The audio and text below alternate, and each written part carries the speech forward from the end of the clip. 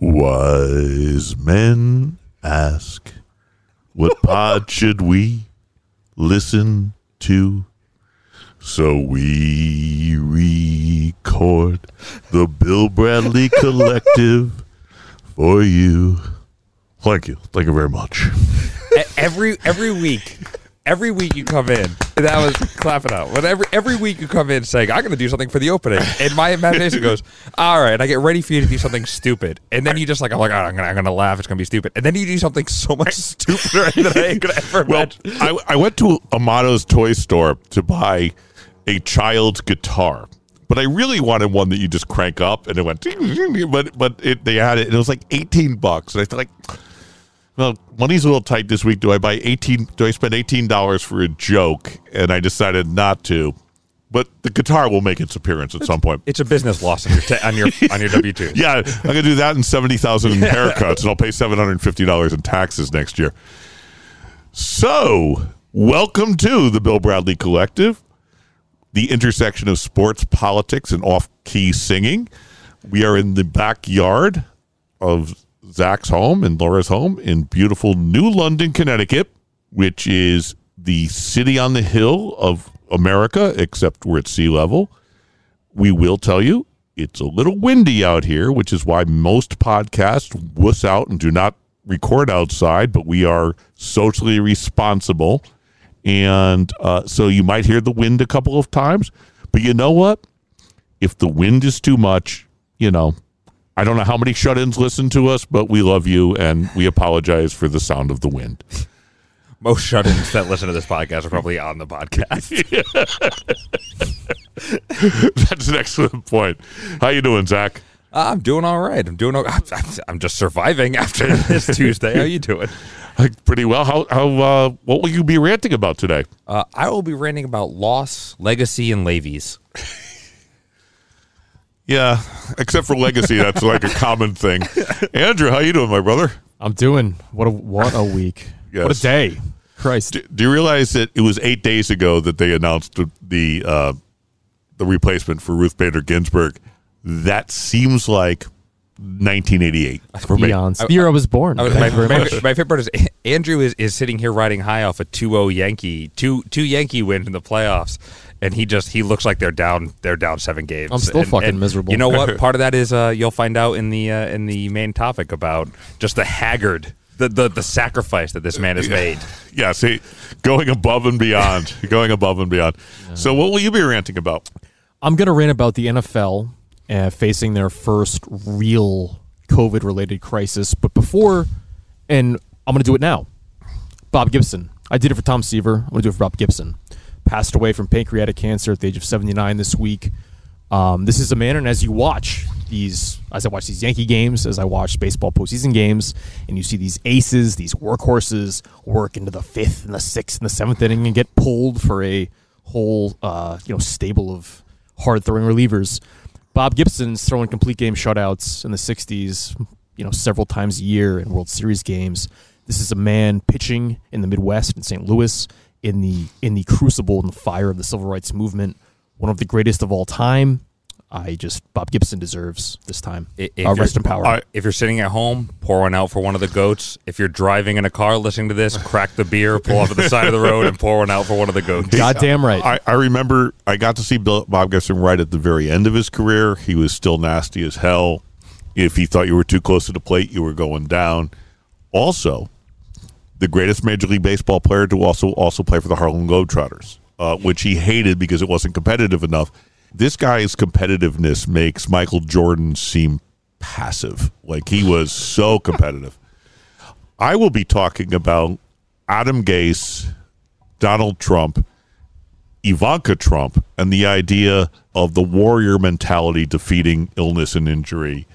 But mostly, I just wanted to give Zach and Andrew a chance to talk shit on Adam Gase, who's maybe the worst coach of all time. And we will be back right after this with the Bill Bradley Collective.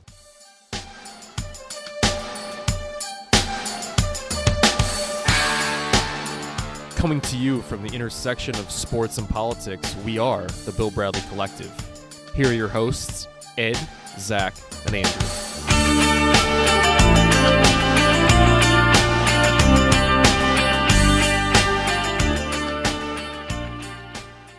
So for this week, I'm going to be starting off the rants, and my topic is a little more somber than normal. It's about 2020, it's about COVID, it's about loss, it's about legacy, and it's about the things that we take for granted that may not be there tomorrow. And of course, I'm talking about the court decision in Ireland that ruled that Subway bread is not bread. They said that it has 10% sugar, so it is not actually, by any legal standard, bread. Why is this disheartening? And in a year when 2020 has taken so much from us, it took the only legacy that the Levy name really has. We are but a humble folk. And one of that legacy is that back when Subway was a fledgling company out of Milford, Connecticut, with only a few stores here and there, in the beginning, they would sell prepackaged frozen bread to people, and the bread would come already made. And then they decided that one day at this small store in Shelton, at midnight, they were going to begin baking their own bread, and that they were going to change the way they do things. And the young whippersnapper who was in charge of baking the bread is none other than co-host of the podcast, Ed Levy. This is all we have to our name, really. Like, when Aristotle and Socrates were telling stories around the fires in Greek times, like, this is what they talked about. This was what we had. And now in 2020 and COVID, in the year when we've lost so much, we can't even have legacies anymore based in just the most benign incidents of all time. So it is absolutely true that I was the first person to bake bread at Subway. Fred DeLuca, who owned the place, and Bill, whose last name I can't remember, who owned the place. Bill Subway. Bill Subway, who was the owner of that particular franchise. And I got in early in the morning. It wasn't quite midnight, but it was early. And back then, Subway closed at 2. So we had to try making the bread. We used to have to just order it from bakeries. Sometimes they'd run out. We'd run out of bread. It all kind of sucked. It wasn't good bread.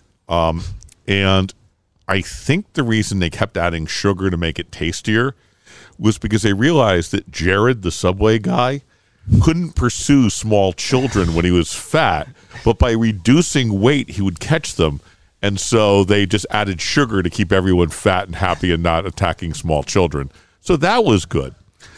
The other Subway legacy I have is I was offered the job to be the head of training for Subway. And they said they would match whatever I made as a first-year teacher. And I got the job at Bullard Havens right after interviewing and decided to go to Bullard Havens. That job currently pays $4.5 million a year. But I don't have the shame of knowing I'm trying to pass off non-bread as bread. I have a soft spot for Subway in more ways than one. I mean, I think back to my college years, and the only during my tenure, besides the convenience store, the only option like 24-hour wise for like fast food was the Subway that was across from the Thirsty Dog bar in front of Husky's bar. And I can't tell you the number of footlongs, generally an Italian BMT, occasionally meatball, that I would just devour in like 6 bites, probably like 15 chews in total that I would just inhale. And this was a weekly thing. And yeah, man, Subway. I mean, this, we are a Subway fan. I worked at Subway as a teen. It's why I don't eat Subway that much now, because I ate it 6 days a week. Yeah. I watched the Hurricane Katrina storm happen, the flooding happen, sitting in the back of the Subway, where my boss remarked at all this human suffering, the only thing she could remark is, "Oh, how big are those street signs?" And I've always kind of kept that with me. And it's just, in 2020, we don't even get the little things like our legacy of bread making anymore. and I don't even know what to call it, or what they're going to call it. Like, what kind of sugary pasta thing do you want to serve it on? I mean, it's and by the way, the real victim here is poor Michael Phelps, because here he is, trying to stay in shape so he could swim one more time, and he discovers, God, it's full of sugar, and no wonder why I can't swim as fast as I used to. Didn't Michael Strahan also have or was it Justin Tuck who claimed when the Giants were good, and like he said that his diet in the offseason was actually like it was just Subway subs, like, like I'm pretty. If we look that up, I'm sure there is something to that. They used to be open until 2 a.m, 3 on the weekends. Yeah. I would work a couple days a week. As Zach said, there's like 45 stores in the country, and I would work from 5 in the afternoon till 2 or 3 at night, because that way I could get in like 40 hours in like 4 or 5 days. And while I was going to school, because I was dating Zach's mom, and she'd had 2 kids, and we had to help out. And you'd get a free sub afterwards. Of course, it's like 2 a.m, and I would go across the street when there was no one there, and I'd buy a beer. And I would eat my sub and have a beer, and I would put a quarter into Ms. Pac-Man, which was the game, and I got so I could play for like an hour and a half on a quarter. It was the only video game I was ever actually good at, and because there was only so many patterns, and so all of that has been sullied by the fact that there was more sugar than I thought. And as a Levi, this is our home, this is our fatherland. It's where our descendants come from. They screwed us. It's where an entirely different life existed for me, where I could be making $4.5 million a year training people to make subs, taking people to make shitty subs on sugary bread, and I could have made a fortune, and this would be a much more Republican leaning podcast. I could have fail-sunned my way into Congress just by doing nothing but other than having a dad have money. You could be Tucker Carlson. And instead of inheriting the Swanson money, you'd inherit the Subway money, and you could have the white nationalist power hour. Did you conceive of the whatever they fucking put on the Italian urban cheese bread? Because that's chef's kiss. All that came later. Okay. At the time, the first loaf didn't rise, so we had to do another loaf. We were starting to panic. Then it rose. People were very happy because when you ordered it from the bakery, like, you served it the next day if you had extra loaves, so everything was kind of quasi stale, and it seemed all fresh and exciting. You used to have to, we used to cut the meat itself, and yeah, it was quite the job. Quite the job. Plus, you had the smell. It smelled great. Yeah. Oh, I smelled like Subway. Like if it was like a cologne, and it helped me pick up fat chicks. That's basically what I smell like, honestly. Yeah. If people don't know what the Subway smell is, like it's a foot. You smell like a foot. All right. So I'm going to talk about the idea that overcoming illness and injury requires a warrior mentality, and that's it. And I will admit, I have been very guilty of this in my life. Zach received not only some tongue lashings for staying down in hockey, but I made him roll down the hill when he was 4 years old and fell off the jungle gym and was crying about his arm. I thought it would help him, but he had broken his arm, so it didn't.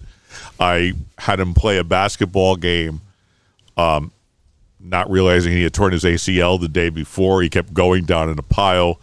To be fair, it was a playoff game, and all the offense ran through Zach, so that we had no offense without him. I think we only scored 8 points that game, and I think you had all 8. Yeah, it was my Willis Reed moment. Yeah, but I mean, I'm not like that anymore, because we grow and develop not only personally as a society. Unless you're Adam fucking Gase. Now, I am not the Jets fan on this podcast, and I feel bad talking about Adam Gase because there's enough vitriol, I'm sure, among Andrew and Zach for 12 podcasts. But he puts Mekhi Becton in the game knowing he's injured. He knows he's injured. This is a building block for their future. He has been the best player on the Jets, I think, by magnitudes this year. And I mean, he's an offensive lineman, and the team's always stuck passing the ball all the time because they're always behind.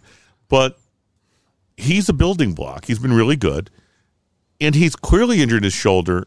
And Gase puts him in because I guess the mentality is everyone should be Adam Gase, who famously, when his wife had a baby, left before the umbilical cord was cut because he had a team meeting he had to go to.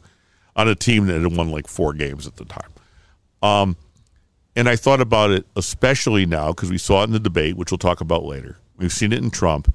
And we've seen the most loathsome woman who's not Kelly Loeffler in America, Ivanka Trump, tweet, "My father will beat this. He's a warrior."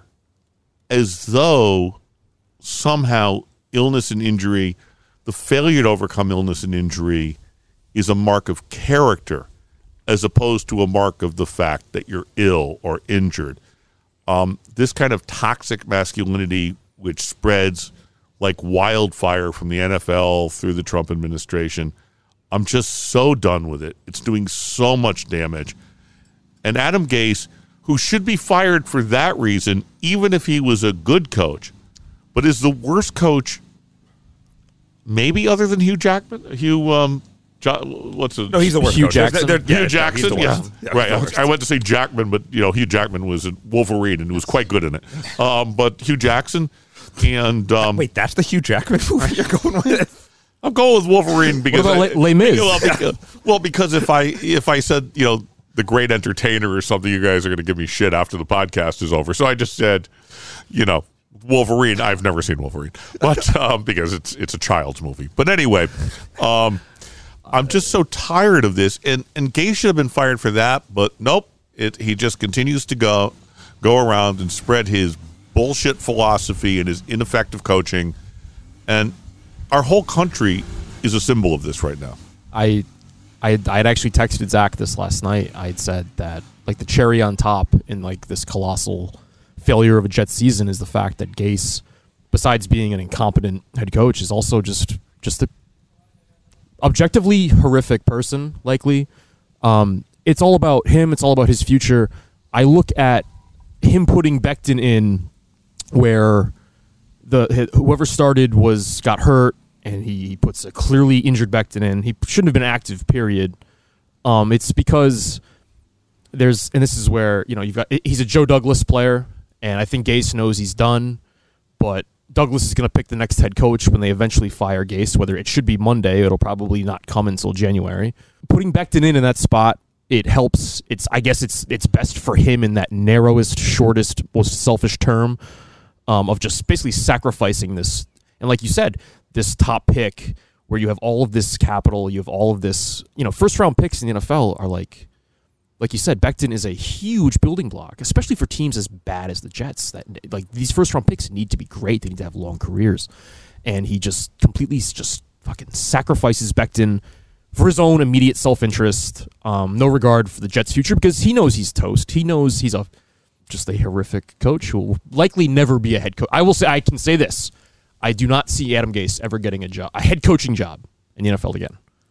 Which might be a hot take, considering all of the other failures failure retreads that get rehired. I think Gase as a head coach is toast. I would take that bet. And I have Lieberman-esque levels of hatred for Adam Gase. Like the way I feel about Matt Lieberman and Joe Lieberman, I feel 10 times for that about Adam Gase, except it's hard to be mad at a guy that's just so fucking pathetic. Like, just this guy that wants to be a tough guy and then just, seems to orgasm over smelling salts on the sidelines. And I'd say, like, he's a great example of the Peter principle, which is when, you're good at this job, so therefore you'll be good at the next job, and eventually it's everyone moving up until they're not good at the job anymore, except he's never been good at a job. No. So I just, and with the vodka, like, saying Trump's a warrior and my dad will get through is like, what is she saying? Is that the people who have died aren't tough enough? And that, too, if her dad dies, which I hope he doesn't, I want him out of office. I don't want him dead. No, I absolutely with you. I want to see him go to jail. Yeah. No. You don't get to take the easy. You don't get to go yet. and like to have that. It's like, okay, well, then what happens if your dad dies? Is he not a warrior then? No, of course not. But that's what she's saying, and that's what these people believe. Is like, oh, you're simply not tough enough.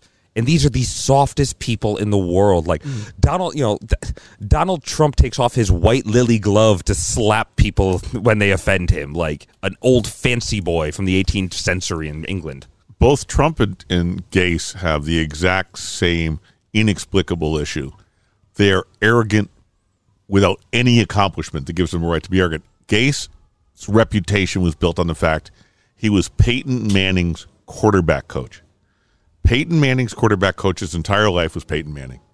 It doesn't matter who this coach was. I could have been his quarterback coach while making bread at Subway, and he would have played exactly the same. Exactly. And while we're on the subject of the NFL, let's transition to this week. This morning, I think this is the first we've hit like that first iceberg in the NFL season. And it started Tuesday. Last week, the Titans played the Vikings. I came out Tuesday morning that the Titans had multiple positive COVID tests between players, between staffers. They shut down their facility for the week. Vikings did the same. Fortunately, to this point, there's no positive tests on the Vikings. Let's hope that continues. Knock on wood, of course. But so that resulted in, and this is, because to me, the NFL being all about business, you have a 3-0 Titans team, 3-0 Steelers team, and they decided to move the game to late October. One of their bye weeks. I think it said week 6 or something. Yeah, or week 8. I think it's it's week 8. It's their bye week. Yeah, they both have the same bye week. So that was whatever. At least they got the game the fuck away. Whatever, This very morning, we're recording on a Saturday.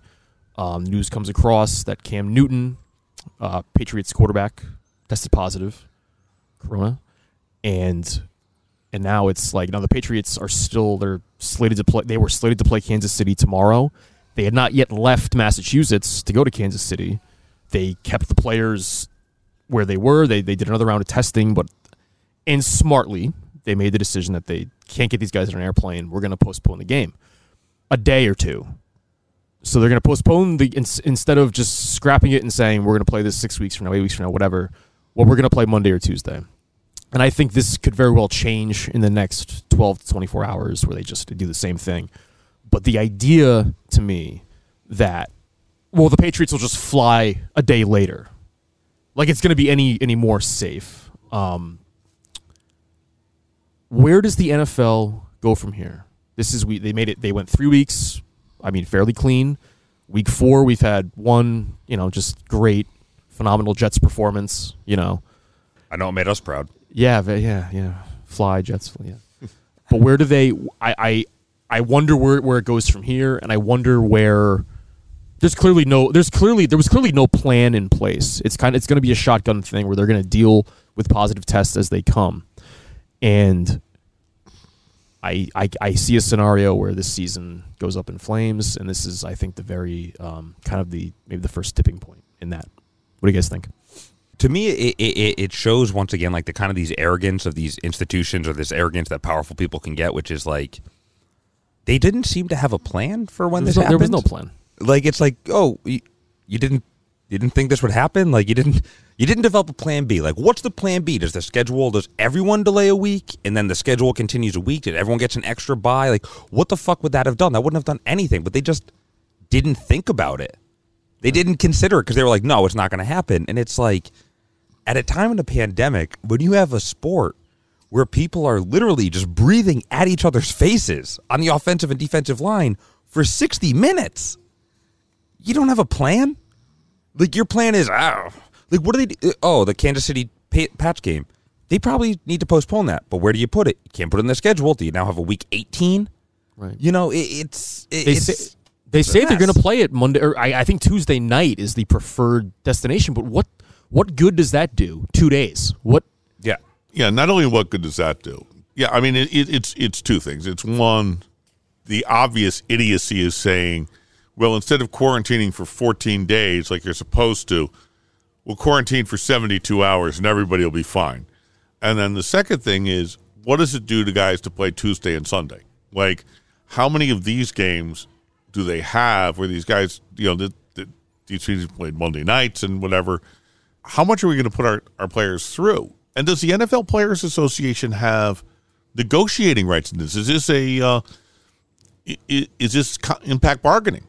I don't know. The NFL Players Association, I'm sure, isn't going to think about it. This has seemed to happen. The opening plan seemed to happen. Everything with the conditions seemed to have happened.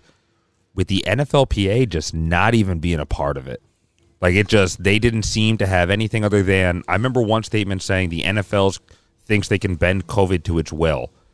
And then they just agreed with it, whatever the NFL wanted. And somebody I was reading, some guy from CBS Sports who said the NFL is treating this like an injury, and Roger Sherman, Pete Prisco, this fucking guy, and Roger Sherman from The Ringer, who by the way wrote a great article about Adam Gase that everyone should read. We talk shit on Bill Simmons all the time because we should, but Roger Sherman is a national treasure. And as Sherman said, I hate it when my best player gets a sprained ankle and then all the other players get sprained ankles and then they bring sprained ankles home to their children. So it's exactly the same thing. It's like, come on. It's a disgrace. It's short-sighted. It's and like there was no plan for, there's no plan for this. It's like, well, they might play Monday. They might play Tuesday. The whole news cycle this week with rescheduling the Titans-Steelers game was they might play Monday, they might play Tuesday, and then eventually that becomes they move it to week 8, late October. Well, because they're in the same division, so they have the same bye week. Which is convenient. I know for the that, NFL. Right. I know the Chiefs have a bye in week 10. I don't know when New England's is. I was trying to check quickly, but I don't think it's week 10. I think it's much earlier. It's not like these guys also don't plan things for their bye weeks either. Like I don't know. It's a very. Well, you were mentioning Eric Ebron off the air. Eric Ebron sent out this very sort of hostile text. Tweet on Friday about how he had plans. It was their Steelers bye week. It coincided with his son's birthday, and he said, I don't see my family during the year. The one week I do see my family, well, that's scrapped. I don't get to see my son now. And it's like, what the fuck did I do to deserve this? What did my family do to deserve this? And it's the breadth of ramifications and consequences for mishandling this by the NFL. It's an entire podcast unto itself.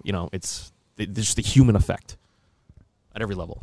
The Patriots bye week is week 6, so unless they bring it all the way back, and among the dumb things they're going to consider are fantasy and everything. I mean, obviously, we're all in the same fantasy league. The 4 of us are in the exact same fantasy league, and I have Clyde Edwards-Helaire, so this matters to me, but not enough so that people should get sick and die over it, or just get sick over it. Even if the likelihood of them dying is remote, but I don't want them sick over it, because this isn't an injury. You can't complain when you blow out a knee and you play football, because that happens. You can complain when you get COVID.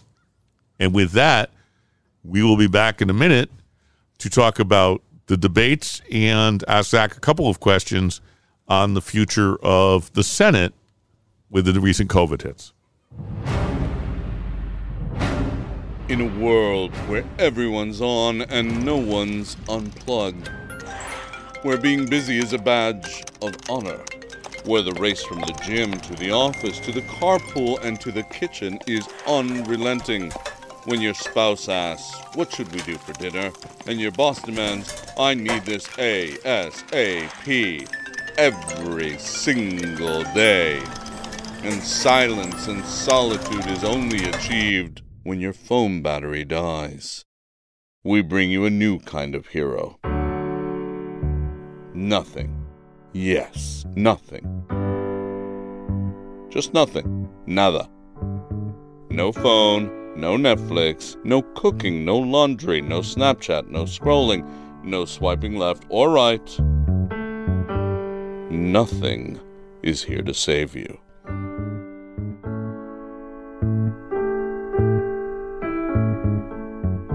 Coming to a quiet space near you. Welcome back. So Brandon has had us promising for the last 5 weeks that we're going to discuss the debate because that's, we missed the date.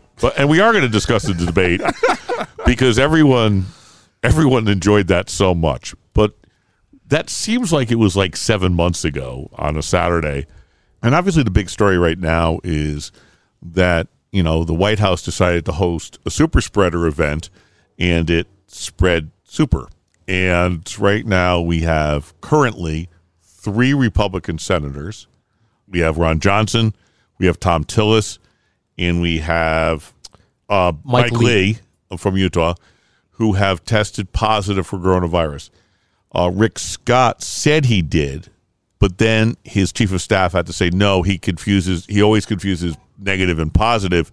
This is a man who ran a healthcare company in his professional Wasn't career. that a Michael Scott joke in The Office? Because It's been memed with Michael Scott. Yeah. it's positive. Oh, no, it's negative. It's a good response. Right.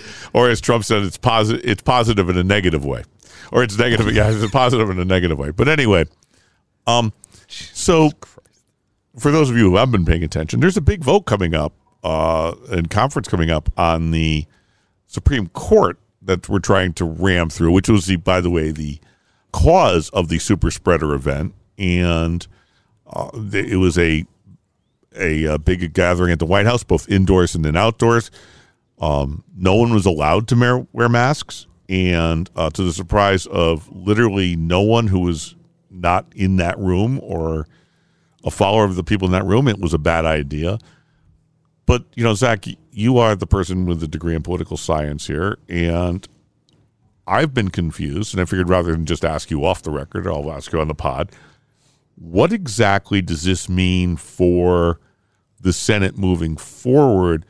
Because with Amy Coney Barrett. Amy Coney Barrett. I refuse to call her ACB, and after Amy, I refuse to learn her name. Amy Coney Barrett, what does it mean for that and everything else? Because with Murkowski, a clear no, they don't have 50 votes anymore. Well, one of the things is that the Senate is right now out of session. They have out of safety precautions, they have said the Senate is out until October 19th. But the hearings for Amy Coney Barrett, per Mitch McConnell's statement about an hour ago, this is Saturday, the 3rd, was that these regularly scheduled hearings on the 12th are going to go forward without them having to be in session, and that they can be held remotely. And one of the reasons why he is saying they can be held remotely is because the Democrats had agreed to allow for federal appointments, federal judges, to have remote hearings and to have hearings and interviews be done via Zoom rather than in session. Mazie Hirono, Amy Klobuchar, both were on a Zoom talking about a federal judge, and Mitch McConnell is now using this to say we can do remote hearings. We don't have to be we don't only have to be in session. We don't have to be in person because the Democrats have already said it's okay. So even without Lee and Tillis and Johnson, but Lee and Tillis are the only ones on the Judiciary Committee. So even without Lee and Tillis on the Judiciary Committee, they can still have the hearings, and they can still hold them and vote on them. And what they can do is they can delay the vote. They can hold the hearings on the 19th, delay the vote until the 20th when the Senate's back, and still allow it to go forward. I mean, all this does, in a normal world and in a normal, when the Democrats are in power and unwilling to use just the full power of the Senate, there would be delays. This would never happen. The Republicans have decided to go a different route, that this is going to happen. McConnell has tried, or Schumer has tried to push for a delay, and McConnell has simply swatted him away, as he has every time for the last 2 years. And these hearings are going to happen. They are still going to happen October 12th. Lindsey Graham will be chairing them. They will be most likely via Zoom, via remote. And unfortunately, the Hail Mary that this was, I guess, if you can call it that, will probably have a negligible effect on the outcome. All right. So that's not the answer I wanted, but but I mean, obviously we have now had not just 4 years of experience, but 10 years of experience since the Republicans have taken control of the Senate. Is the rules are whatever McConnell thinks will help him. Yes. And he doesn't give a shit about anything else. And the only thing he cares about is judges. So it is a lesson to the Democrats, if they win the Senate in 2020 and Biden is president, that nobody gives a shit about the rules. Nobody gives a shit about norms. The only people who care about norms and rules are us. Yes, I guess that is true. And on that positive note, good night. Oh, wait, no, we're not done with the show yet. Because we still have to go back to one of the highlights of 2020, which was Tuesday's debate. Andrew has watched it twice and read the transcript, which, woof. He's You're welcome. We have him on a 48-hour mental health watch. Right. It reminds me of the Gimp in Pulp Fiction. In Pulp Fiction, who sleeps in chains in a chest because this seems so masochistic. And thank you for doing this. I watched the debate. Zach and I then talked about the debate at night, and then I said, "This is so burned into my mind that I don't need to watch it again because it's like a Nam flashback. I keep waking up. I felt like Seymour Skinner with his Nam flashbacks. So we're going to break this down into the three participants. Chris Wallace, Joe Biden, they are 22% of what happened, and then 78% is our dear president. Warrior president. Our warrior president. God damn it. I mean, I think Ivanka's the worst of them because, I mean, obviously, Eric's so stupid. Eric's like the family dog. I think Eric's the smart one. And Donald Jr., who is allegedly and actually coked up beyond words as he dates his monster girlfriend. Did you see the thing about what she was doing?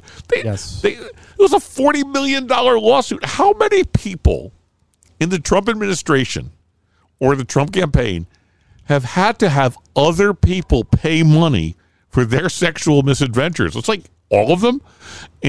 But Andrew, what did you think of the job Chris Wallace did? Was there anything he could have done in this mess? Within the framework of how these, this isn't around the horn. He's not Tony Reali, Max Kellerman with a mute button, with the ability to kill a mic. What he was dealt with was one participant deciding not to adhere to the agreed upon rules. That's the hand he was dealt. And honestly, say what you want about Chris Wallace, whatever you think about him as an anchor, as a journalist, whatever the fuck. He got dealt a shitty hand, and I think do I think he did a great job? No. Do I think he did a good job? No. Do I think he did the best job anybody would have done in that situation with the questions he came with the framework he came with? I kind of think he did. I had a hard time on the rewatch, like really trying to find real fault with him. Trump he's unchained. I've been back and forth on Chris Wallace and his performance. And Kyle Lowry actually tweeted out that night from the Toronto Raptors. He said, somebody sent Chris Wallace as many bottles of wine he can drink. If he drinks, that man drinks. After this one, put it on my tab. Thank you, Chris, for being an adult. And I saw that tweet and I thought about it for a bit, and I was kind of like, was he the adult? And I was very disappointed in the sense of like, if you are supposed to be if you're supposed to be controlling the chaos and chaos breaks out, then you're kind of responsible. But on some hand, like, I went back and I rewatched it again, and like, he is trying. It's just, I think like the expectations for Chris Wallace, because he is who he is, and he's a Fox News guy who tends to be reasonable, that the expectations were so high for him that it would have been impossible to hit. Like, the expectations, he could have only hit that if Donald Trump was not Donald Trump, and if Joe Biden wasn't Joe Biden, and if they were not going to behave that way towards each other. Where it's kind of like, I think he did a poor job. I think he did the best he could do. When you say high expectations, are you referring to the fact that he's credentialed by Fox News, and Fox, of the major media outlets, is the right-leaning option? Like, when you say high expectations, what are you referring to exactly? That he was going to be like the Republican voice of reason. Okay. That Chris Wallace, who is very much during Trump, been like a very sane voice on Fox News, somebody who's not afraid to, kind of hold Trump accountable the same way he'd hold a Democrat accountable. And that kind of expectation, especially coming from Fox News, is going to artificially raise it, because it's like, oh, you're the Republican guy, you're supposed to be above the fray, and it's like, there's nothing he could do. If you see a train wreck coming, it's coming. All right, I'm going to push back on this. One of the reasons I'm going to push back on this is I represent teachers for a living. And when classes get out of control, the teacher is held responsible. Don't let it get out of control. That's on you. The lecture he gave him at the end, saying, these are the rules, you agreed upon that rules, was an hour too late. Yes. He allowed an hour to go by of just the most horrific behavior, never mind of a presidential candidate, but an adult I have seen. He allowed it to go. He allowed it to go on. And then he began pleading with him, saying, Mr. President, you wait on. You're like the next question. He literally said that. Mr. President, you're going to like the next question, so hold on. He had entered an abusive relationship where he is begging his abuser to stop because they'll make him happy. He's a fucking moderator. Don't do that. You know, at some point, he could have said, we are going to stop this debate right now until you can agree, Mr. Trump. Because Biden is 10% responsible. Like, there's no both sidesism. No. He was 10% responsible. He interrupted the way we saw people interrupt all through the Democratic. It was a normal debate. Yeah. Whereas Trump never stopped, even in the 2 minutes. And he begged him to stop. But he didn't stop. He could have easily said, we are going to take a break, and we will be back in 3 minutes. Because he allowed this train wreck, and then it got so far out of control that in minute 66 or something, he said, your side agreed to these rules, and you're not following the rules your side agreed to, which was a great line. I also thought he posed the questions in some of the most Fox Newsy ways possible. He did ask a question about climate change, which didn't show up in the original plan, and he did ask that question, and I admire him for that. But I thought you can't walk away from that mess and say, well, the person responsible didn't have anything to do with it. The person who was running it didn't have anything to do with it, because you know what? My teachers don't get to do that. No, I don't think anyone. No one's giving him high praise.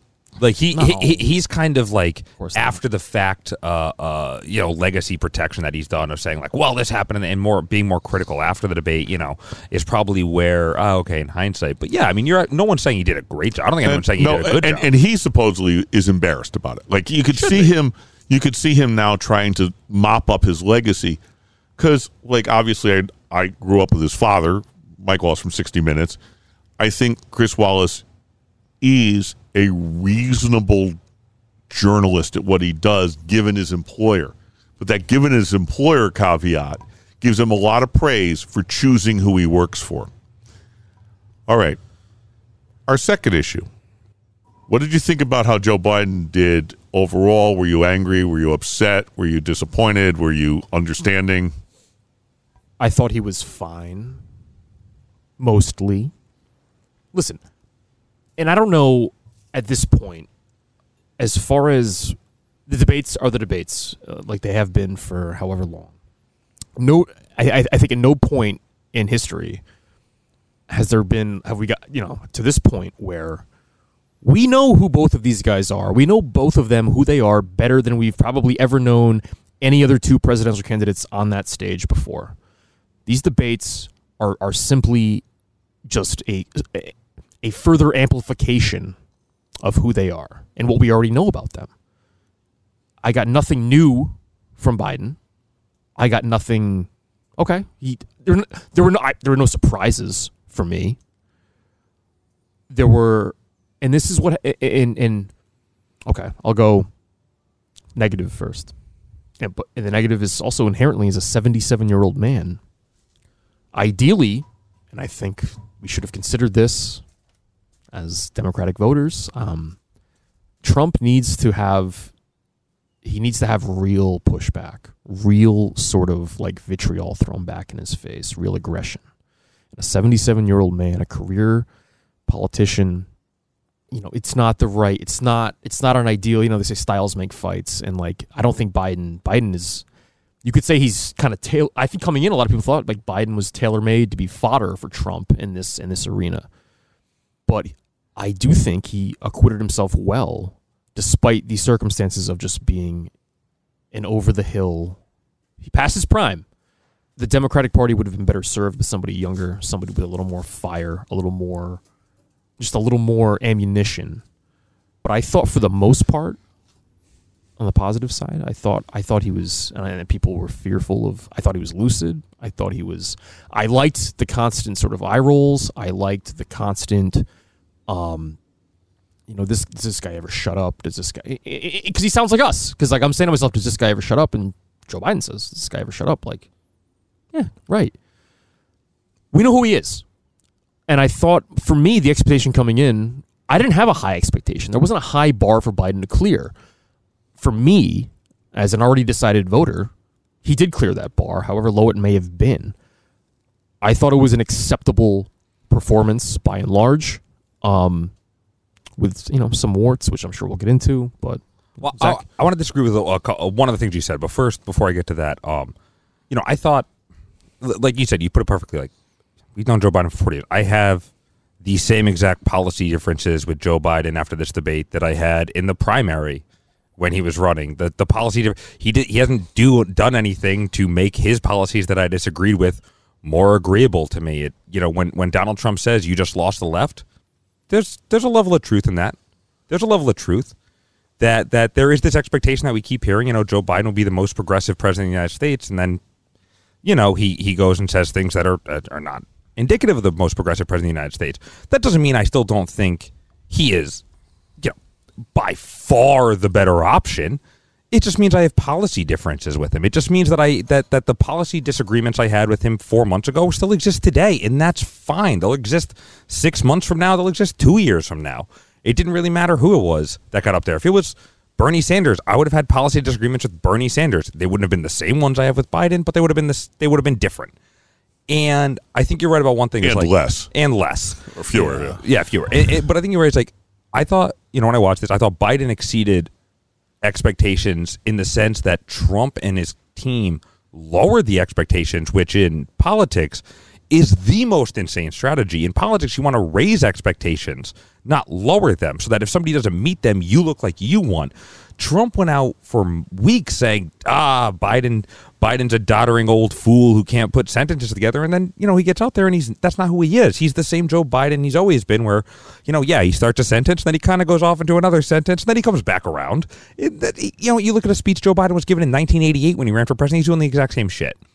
But the area I want to push back on a little bit is the shut up and the calling him a clown stuff is like, yeah. Did that make me feel good in the moment? Of course. Like you said, he's talking the way any of us do. You know what? If any of us ran for president, I wouldn't fucking vote for you guys, myself included. It was a Subway sugar bread. Yeah, it tastes good, but it's not good for you. But it's one of those things where it's like, it felt good in the moment, but at the same time, it's like you're watching a former vice president telling the current president to shut up and calling him a clown on national television, where the world is watching, not just Americans, but the world is watching. And it's hard to not, after you watch that, to just feel embarrassed. I wish he hadn't done it, but I thought that he actually showed remarkable restraint.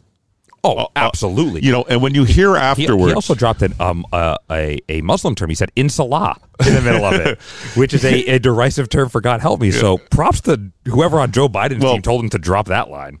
Actually, that might actually be that Biden. Might have been Joe Biden. I agree. At some level, I didn't.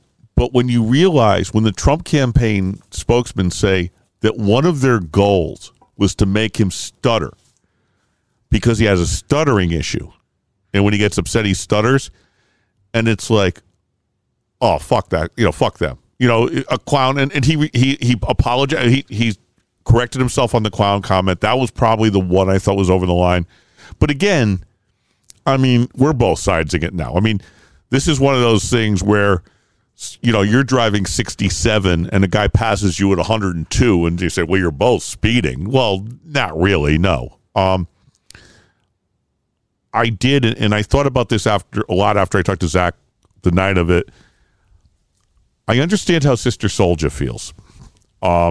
Sister Souljah was the one who she made some comments when Clinton was running, and she was a rapper. Clinton went after her.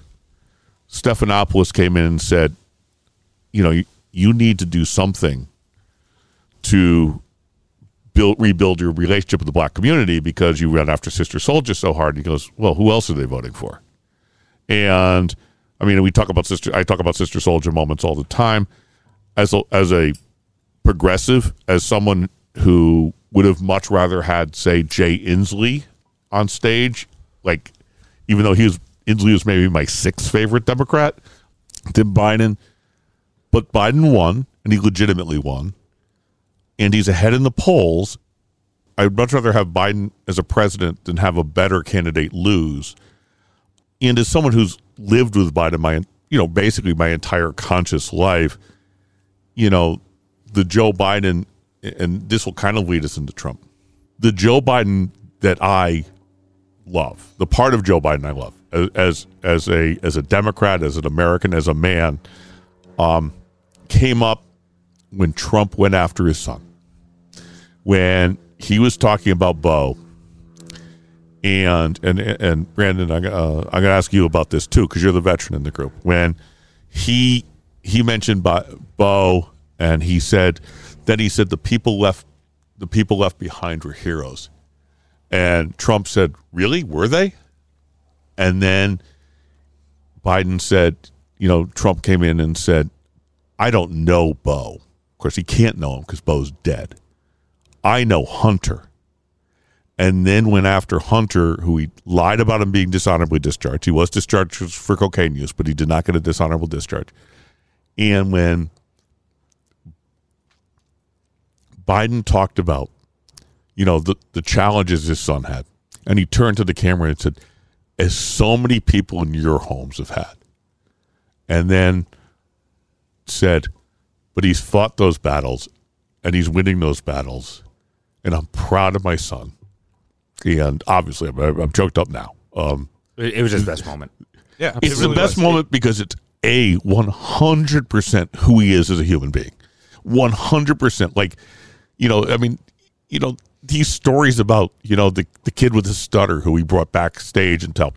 Biden's people didn't tell that story. His father told that story. And that moment was so touching for me, because all I could think is, like, if I was out with somebody for a drink, a friend of mine, and he went after mock someone's son who had an addiction issue, I'd punch the guy in the face. Like, that's the worst moment I've ever seen. But Brandon, as a veteran, when he switched from Bo in that moment, did you have a kind of reaction to that? I think it as the debate as a whole, like, that was where Biden showed that he was a better person for veterans, and, like, wasn't afraid to, like, deal with all the things that come with being an American. I mean, drug addiction. I'm from Grand Island, Nebraska, and we have one of the biggest meth problems in the country. I mean, at least when I was growing up, I think it's been fixed a little bit now. But that's something that, like, there's a lot of voters out there that he has this ability, hopefully they're watching, to connect with and show that, like, he's compassionate and cares about it, where Trump just doesn't care. Like, Trump doesn't give a shit about veterans. He could say it all he wants, but his actions don't show it. And when he discredits any veteran who stands against him, like, that is the problem with what Trump is doing, and why I don't see why anybody would want to vote for him, because almost everything that he stands for, his actions don't support it. Well, how hard would it be to simply say, and I want to thank your son Bo for his service. However, that would have been a class act, and Trump's not a classy person. I mean, exactly. It was just, and this kind of leads us into the whole Trump thing, because I thought that was, I mean, Biden started very weakly, very weak. I mean, I thought at the 7-minute mark, I said, "Oh shit, this is going to be horrible," and then he got his feet, because frankly, it was horrible. Yeah, in 7 minutes, I had smoked 2 cigarettes. There was a first-round knockdown. He got knocked down on the first. But frankly, to have someone screaming at you every time you try to talk is, like, not what you prepared for. Like, that nobody prepares a debate for saying, "Oh, and in addition, we've got 7 Wolverines running around the debate stage." Well, I've got a tweet from Biden's campaign manager saying for the next debate prep, they're going to have 7 howler monkeys just screaming at Biden for an hour and a half as a way to prep. That's pretty good. But, like, I thought he got his feet under him. I thought that his attacks, talking about the ACA, that the Supreme Court, he immediately flipped to the ACA. I thought that was really good. Abortion. And abortion. I thought he said, yes, and abortion. He was being accused of being a Marxist, So he backed away from that, and some of that stuff he went too far, and I thought AOC did a great job of clean up in aisle 6 on some of that stuff, where she came in and said, yes, we don't completely agree. That's why I agreed when he asked me to be part of his team on climate change so that we could talk those things through. And it's like, oh, yeah, that's right. AOC is always the smartest person in the room. But did you see anything that Trump did that you thought could help him at all with anyone who wasn't already, in Jonestown with him? I thought if you like Donald Trump and you liked his style, this debate is right up your alley. Donald Trump in the first 15 minutes, I was sitting there going, oh, shit, this is exactly our worst fears. He's going to get up there and he's going to be the king of the three-wing circus. Right. And he's going to put on a show, because that's all debates are, is entertainment in some level. But if you like Donald Trump's style, you loved him in this debate. Donald Trump, that line of Donald Trump to Joe Biden being like, yeah, you don't have rallies because people wouldn't show up. You can just see his fans the boat parade was all beeping their horns when that light happened. Trump was Trump. He played the hits. It was a Time Life greatest hits compilation of everything you hear from Trump at his rallies of the last 4 years. All the same language, all the same lies, all the same bullshit. Examples. When climate change comes up, and he talks about, what do you think about, climate change, Trump? I want crystal clean air. I want the cleanest air, the cleanest water. They want to take your cows. They want to take your cows. They want to take your cows. What the fuck are you talking about? What are you saying? Won't anyone think for the mascots in Texas? the lies about veterans' choice and the lies about inheriting this economic catastrophe from 2016, and all he wants to talk about, your 401k, your 401k was on the fucking upswing in 2016, doing great, and okay, now it's doing fine too. What the fuck do you have to do with that? I think you're exactly right in that he played the hits, but he played the hits in the way that, when you watch Springsteen play Born to Run in 2020, you're like, yeah, man, he just don't give a shit much anymore. He played the hits, but he played the hits. He seemed like Springsteen has some new material. Yeah, he seemed like I'm playing the hits, and the hits will get me through. And it's like, one of the things Biden said, and I had this marked down, was he goes, Trump's dog whistles don't work. And this is something I think, it's not a positive for Trump, but it is a positive for Trump. Is Biden said, oh, Trump's dog whistles don't work in 2020. Really? Do we want to put that to a test? Well, actually, we are 1 month from today. We're putting it to a test. But, and as Kamala said, it was especially with his when they talked about the Proud Boys and white supremacists, and he said, stand back, but stand by. She said that was a dog whistle played through a bullhorn, which is why I would have preferred her up there. But Steph Curry had a great tweet to that. He said he responded to that. As many NBA players obviously were watching this, they said he tweeted, "Stand back and stand by. No further questions, Your Honor." Yeah, that was Steph Curry's response to that. Steph Curry's really good. He'll be in politics when he's done. He's incredibly sharp. Yeah. But the thing that just the reason I forgive Biden at some level for kind of rounding off the more liberal parts of his platform, which exist, and we'll see who's in the hopefully we'll see who's in his cabinet, but he's way in his mind he's ahead. He's playing defense, and he's in prevent mode as in football. But weirdly enough, so is Trump. Trump's down 10 and still running the ball because he wants to make a point, and it's like it's kind of like when I grew up in Bo Schembech, where they'd be down 22 and he was still running the ball because he believed that that's the way you won, and he didn't care the fact he was down 22. Trump has to get somebody who doesn't want him to win now to want him to win, and I don't see how the hell this helped him at all. Well, I think the running the football analogy is perfect, because one of the things Trump said in the debate was, I brought back football. I brought back Big Ten football. People in Ohio were very happy. By the way, something we talked about last week, saying that this was the reason he was bringing back football. Andrew, when he said that, when he said, I brought back football, what did you think? I thought about our conversation 3 days before and how we were, ahead of the curve again. He kept, and it wasn't only football because he kept Ohio. Yep, was a big theme. Ohio and Michigan, where he wants to take credit for like the automobile industry being bailed out and thriving in the Midwest. Which, by the way, who was in charge of bringing the automobile industry back? Remind me. Joe Biden. Thank you. That was something he was assigned. And look, Obama's first term, I liked his second term better. His first term is certainly a mixed bag, and everything's a mixed bag. But you can't get credit for bringing the automobile industry back when Biden did it. And the fact that Biden just didn't beat his head against the podium until he bled to death, I thought was a positive, because I can't imagine being in his position. And by the way, the whole constantly talking about Ohio thing worked perfectly, because the polls out today have Biden down. I mean, have Biden up 5 in Ohio. Trump is gaining no ground in Ohio whatsoever. And if he doesn't win Ohio and he's down 5 in Florida, like, there's nothing to talk about.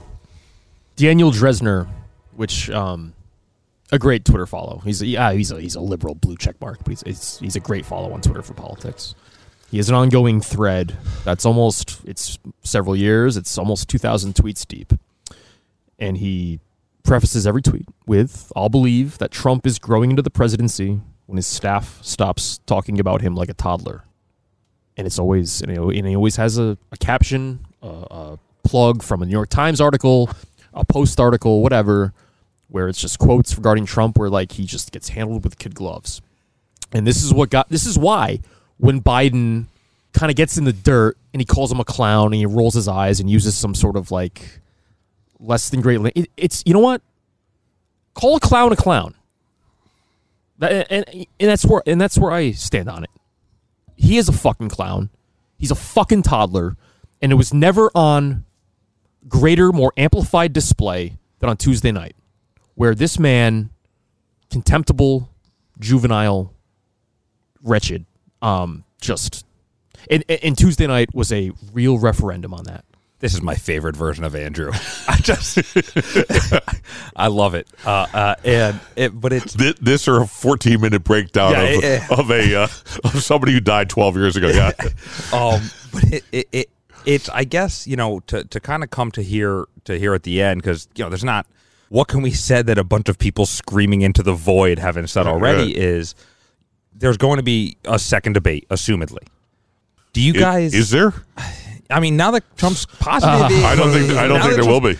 They'll do it via Zoom. Do you think it helps or hurts Biden to have second and third debates, or do you think it helps or hurts Trump to have second and third debates? I think it's neutral. Honestly, no, we know what we know. I don't know. No, what Trump cannot deal with is town halls, and Biden is extraordinary in town halls. That Biden is the best person in town halls I've ever seen, with the exception of Bill Clinton. Bill Clinton was unbelievable in town hall. Well, yeah, he was trying to sleep with everyone that asked him a question. He'd go and he'd put his arm around him and said, I feel your pain. And of course, a woman would say, wait a second, there's a phone number in my bra strap. Yeah, but, in hindsight, Bill Clinton putting his arm around women is less good. But I do think it's just a question. If you are the prohibitive favorite in the polls, and you stay the prohibitive favorite coming out of the first debate, do you not, in a sense, you really have nothing to gain but everything to lose? Well, if you go forward. Typically, that's the incumbent advantage. Right. Except with this incumbent, he has no advantage. Right. I would say, were I Biden, I would say I will not go because your family refused to wear masks and you endangered me. And I think that's the end of it. You endangered my granddaughter. You endangered my wife. You endangered me because your children refused to wear masks.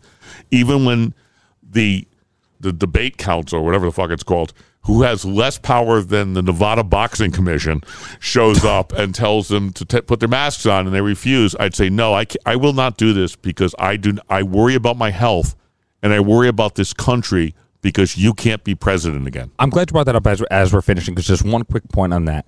which is, we hear Trump call people the elites. The elites are coming for you. We hear all of Trump supporters, these elites are coming for you.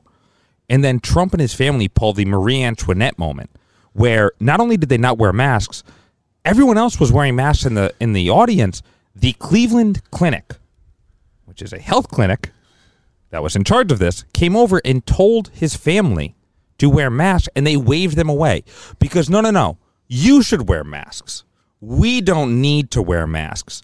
What's good for you isn't what's good for us. Let them eat cake.